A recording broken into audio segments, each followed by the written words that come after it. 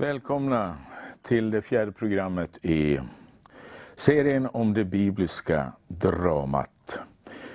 Vi har uppehållit oss rätt länge vid de första akterna som då anslår tonen som ger en förståelsebakgrund till hela dramat. Och vi är nu framme vid den fjärde akten och vi har sagt lite om Mose som leder folket ut ur träldomen. Precis som Jesus då leder hela mänskligheten ut ur träldomen. Och hur de här två händelserna sa vi i förra programmet. Och uttåget ur Egypten och Jesu död och uppståndelse är, vad ska vi säga, såna här grundläggande händelser som ligger med igenom historien. I judiskt sammanhang så är det påskhögtiden och i kristet sammanhang så är det alltså Jesu död och uppståndelse som vi får bli delaktiga i när vi tar emot ordet och tar del av bröd och vin. Detta är min kropp, detta är mitt blod. Och när Mose har fört ut så kommer man till Sinai berg. Eller berget Horeb, vad som är bergsmassiv och vad som är topp. Där de tvistade lärde lite grann. Men det omtalas som både Horeb och Sinai. Och där ingår, som vi också sa, Gud ett förbund med folket. Och som ligger i vittnesbörd, ut ur Egypten kallade jag min son. Och det här är viktigt för oss kristna att betänka. Det är inte bara Jesus som benämns som Guds son i Bibeln. Utan det judiska folket är också benämnt Guds son. Och Adam är också benämnd son till Gud. Så att Guds sons titeln, den är alltså tillämpad på både Israels folk och Jesus. Och det är viktigt att ha med sig. Och då med folket som då är förebildande för vad Jesus gör för alla hedna folk. 70-talet, 12 och 70 som jag nämnde i ett tidigare program. 12 är Guds folkets tal i Israel och 70 är alla hedna folk. Och vad Jesus gör, gå ut och gör alla folk till mina lärjungar. Det är inte bara att han för ut i frihet. När vi talar om frälsning så måste vi se helheten av vad Israels folk som Guds son får ledas ut ur och in i. Och det är det fjärde akten väldigt tydligt handlar om. Att Josua då, som tar över ledarskapet efter Mose, han får föra folket in i. Och då har vi alltså 3 moment, eller 3 delar av Guds befrielsehandling till mänskligheten. Det första är uttåget ur Egypten. Det dopet vittnar om, utifrån Paulus, att bli döpta till Kristus. De blev döpta till Mose. Och det är alltså en beteckning för att man lever i en ny situation. Livet har blivit nytt. Jag är inte ensam längre. Jag är Guds. Och det bekräftar alltså Gud inte genom att ge lagbud, utan för att ingå förbund som först och främst deklarerar: jag är Herren din Gud som har fört dig ut ur träldomshuset. Alltså det första ordet som vi pratade om i förra programmet. Alltså att Gud tar initiativet till befrielsen. Inte bara till befrielsen, som man säger till Mose, jag har sett mitt folk. Men Gud tar också initiativet till förbundet. Att Gud ingår förbund. Och där är det ju fascinerande, för här visar ju Mose hur han som ledare har lärt känna Gud. Och jag har pratat tidigare om att våga gå i brottningskamp med Gud. Vi har det i Jakob, vid Jabboks vad, första Mosebok 32. Vi har det i Abraham, när han fightas med Gud om Sodom för att rädda det som räddas kan. Mose tar fighten ytterligare ett steg. När Gud är less på folket. Alltså, här ser vi hur allting blev inte perfekt, som jag sa i ett tidigare program. Men hela det bibliska dramat vittnar om att Gud är där. Och hur Gud vill möta människan i brottningen. Och när Gud då säger, jag är trött på det här folket. Jag orkar inte med, de bara klagar. Så säger Mose, utplåna hellre mitt namn ur den bok du skriver i. Alltså som ledare så är han beredd att själv få uteslutas för att folket ska räddas. Om du inte går med så vill jag inte gå. Alltså han håller fast i gemenskapen med Gud.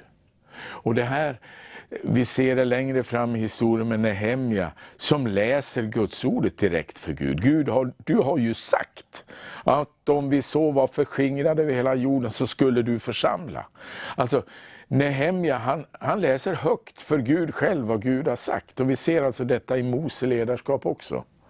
Ett ledarskap som är förankrat i Gud. Inte vill först och främst ha egna fördelar, sitta på de finaste platserna. Nej, vara förankrad i Gud utifrån en visshet om att Gud är livets Gud. Och vad innebär då det? Ja, det innebär det tredje steget i frälsningsskeendet. Om det första är befrielsen, det andra är gemenskapen, att Gud ingår förbund. Vi har det ju i påsken och i pingsten. När då anden faller och Jesus har satt sig på Faderns högra sida och anden faller. Alltså Gud kommer genom sin ande för att ha gemenskap med församlingen av många folk som utgick ifrån Israel och som nu blir synlig på pingstdagen när anden faller.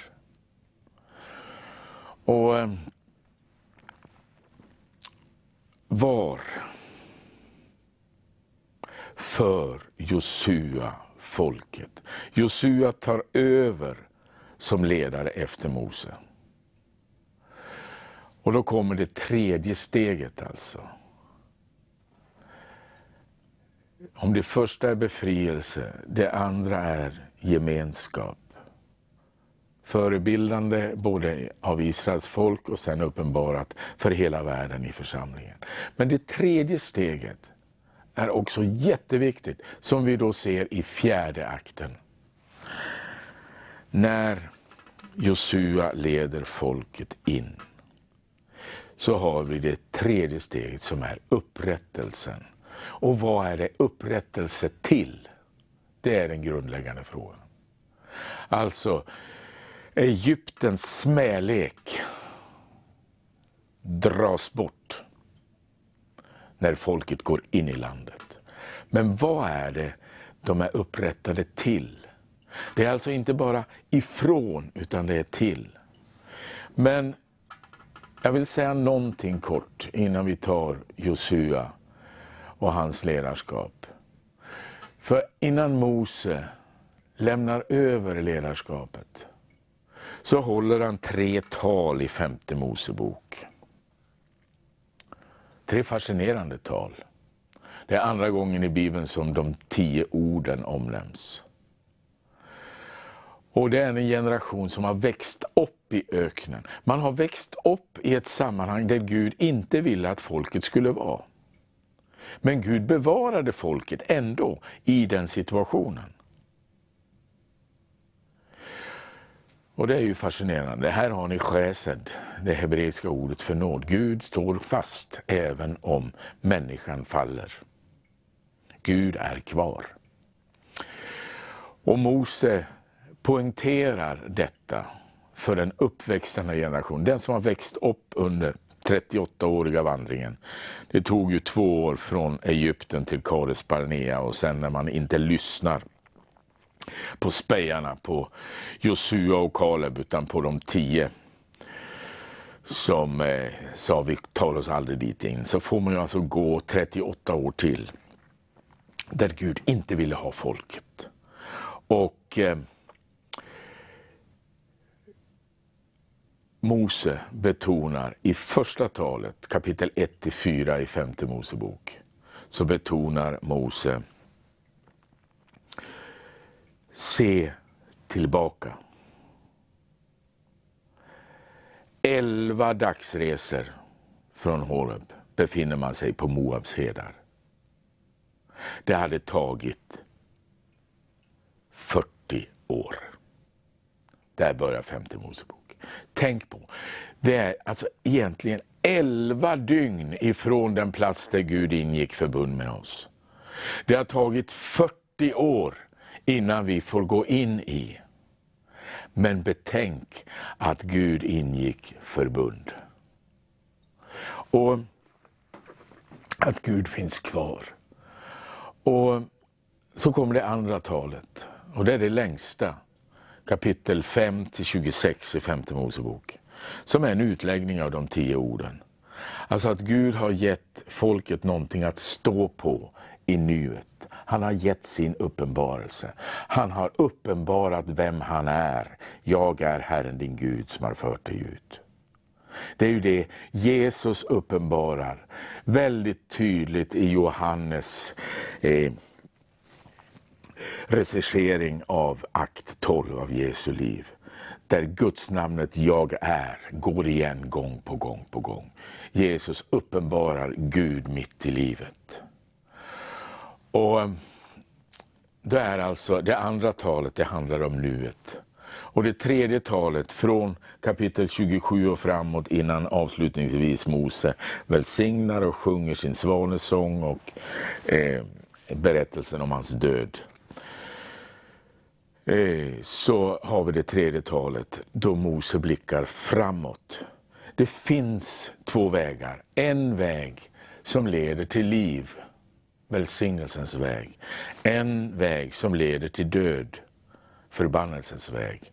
Så må du då välja livet. Och så kommer, ty det är inte ett tomt tal jag idag ger er. Det gäller ert liv. Alltså inte någon curlingledare här i Mose ledarskap. Han sopar inte banan och förbereder. Utan han ger folket ett perspektiv på deras liv. Bakåt, historiskt, i nuet, här står vi nu på Guds uppenbarelse. Det utmanar oss framåt. Om vi går in i akt 13. Akten där Paulus har en väldigt stor betydelse i det bibliska dramat. Så talar Paulus om 3 begrepp som är absolut grundläggande i den kristna tron och i lärjungaskapet. Tro, hopp och kärlek. Om ni läser Paulus brev så finns de inte bara i första Korinthierbrevet 13. De finns på olika sätt faktiskt i de flertalet av hans brev. Jag tror vi nog skulle kunna hitta anknytning till dem i alla. Men vi har ju på en rad ställen så har vi ju de uppräknade bredvid varann. Tro på Jesus Kristus. Ja, det är ju att tro på vad Jesus har gjort. Er kärlek till alla de heliga. Ja, det är ju nuet vad vi ska leva i. Leva ut Guds kärlek. I hoppet om det som väntar er. Fråga vilken terapeut som helst. Var blir en människas liv integrerat? När hon knyter ihop sitt förflutna, sitt nu och sin framtid. En människa som inte har kontakt med sitt förflutna är vilsen. En människa som har tappat fotfästet till nuet är vilsen. En människa som har förlorat tron på framtiden är vilsen. Det är det här Mose ger den uppväxande generationen.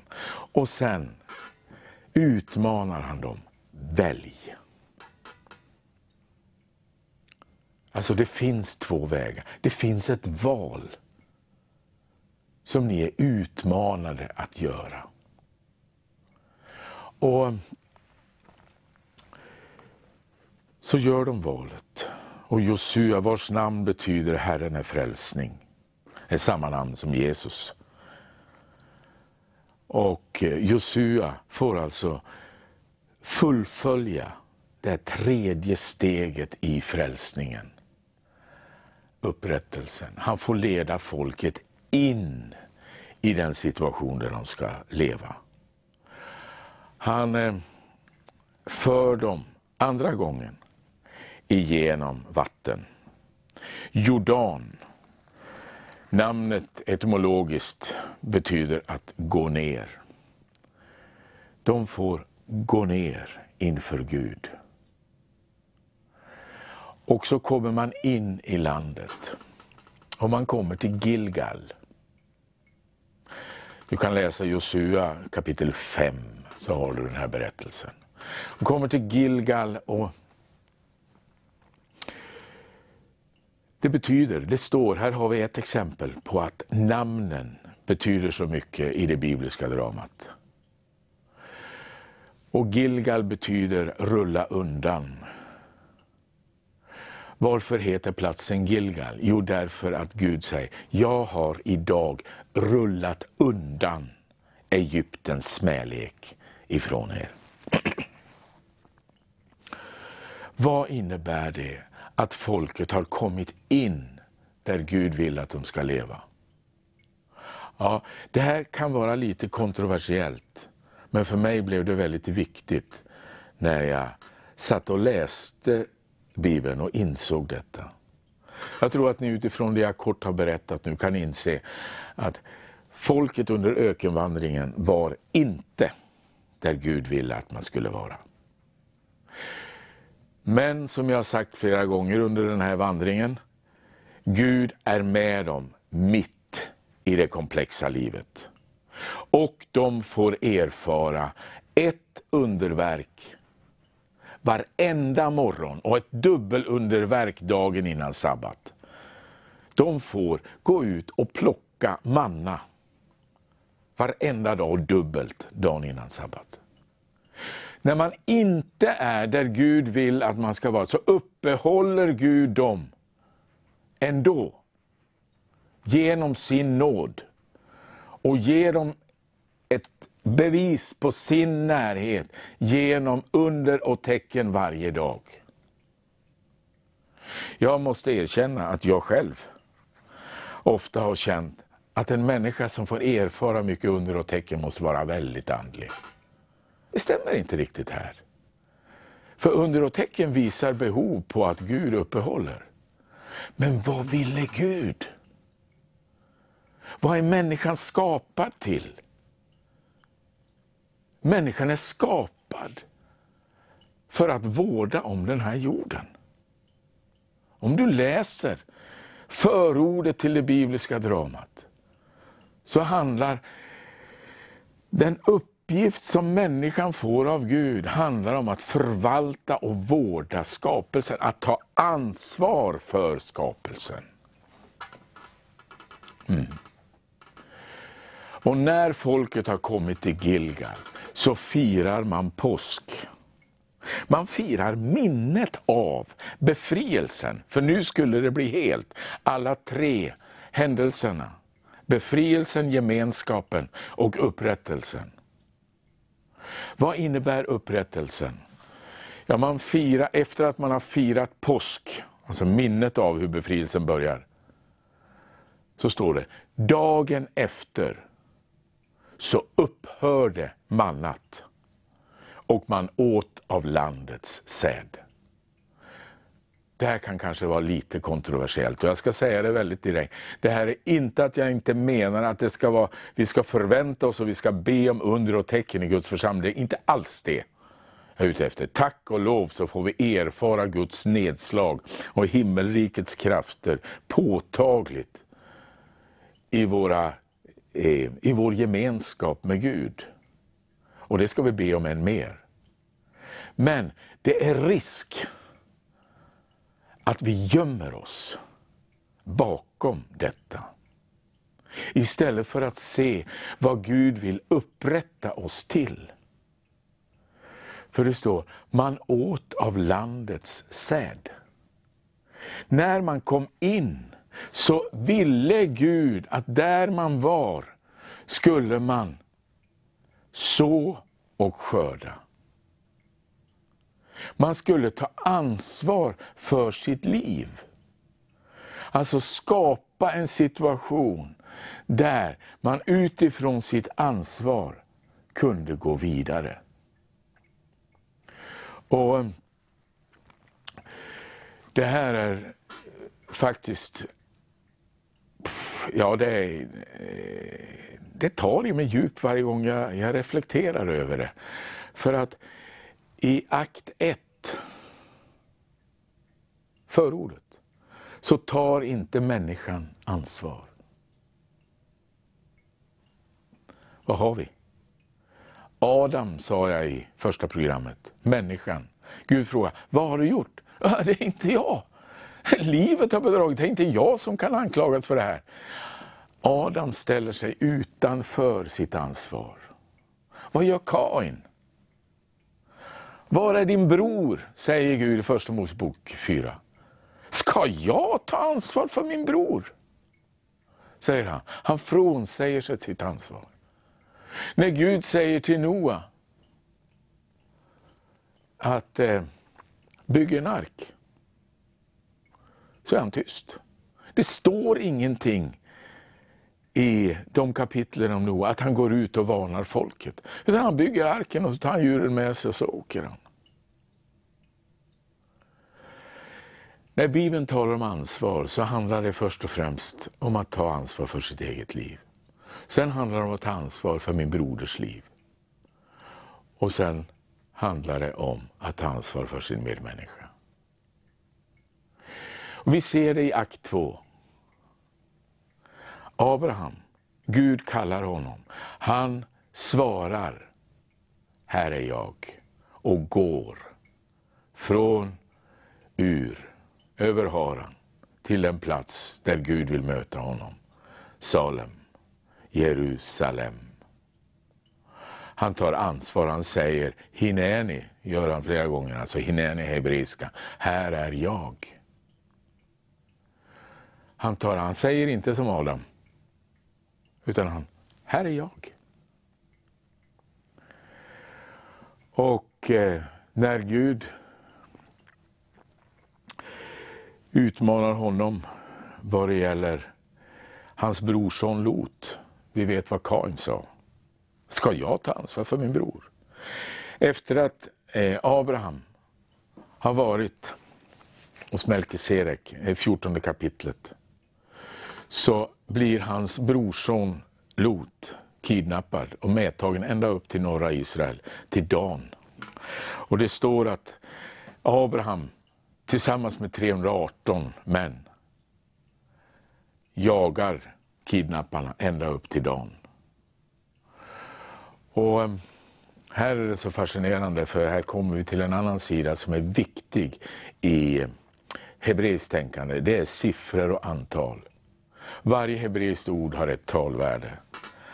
Och 318, det är talvärdet på namnet Eliezer.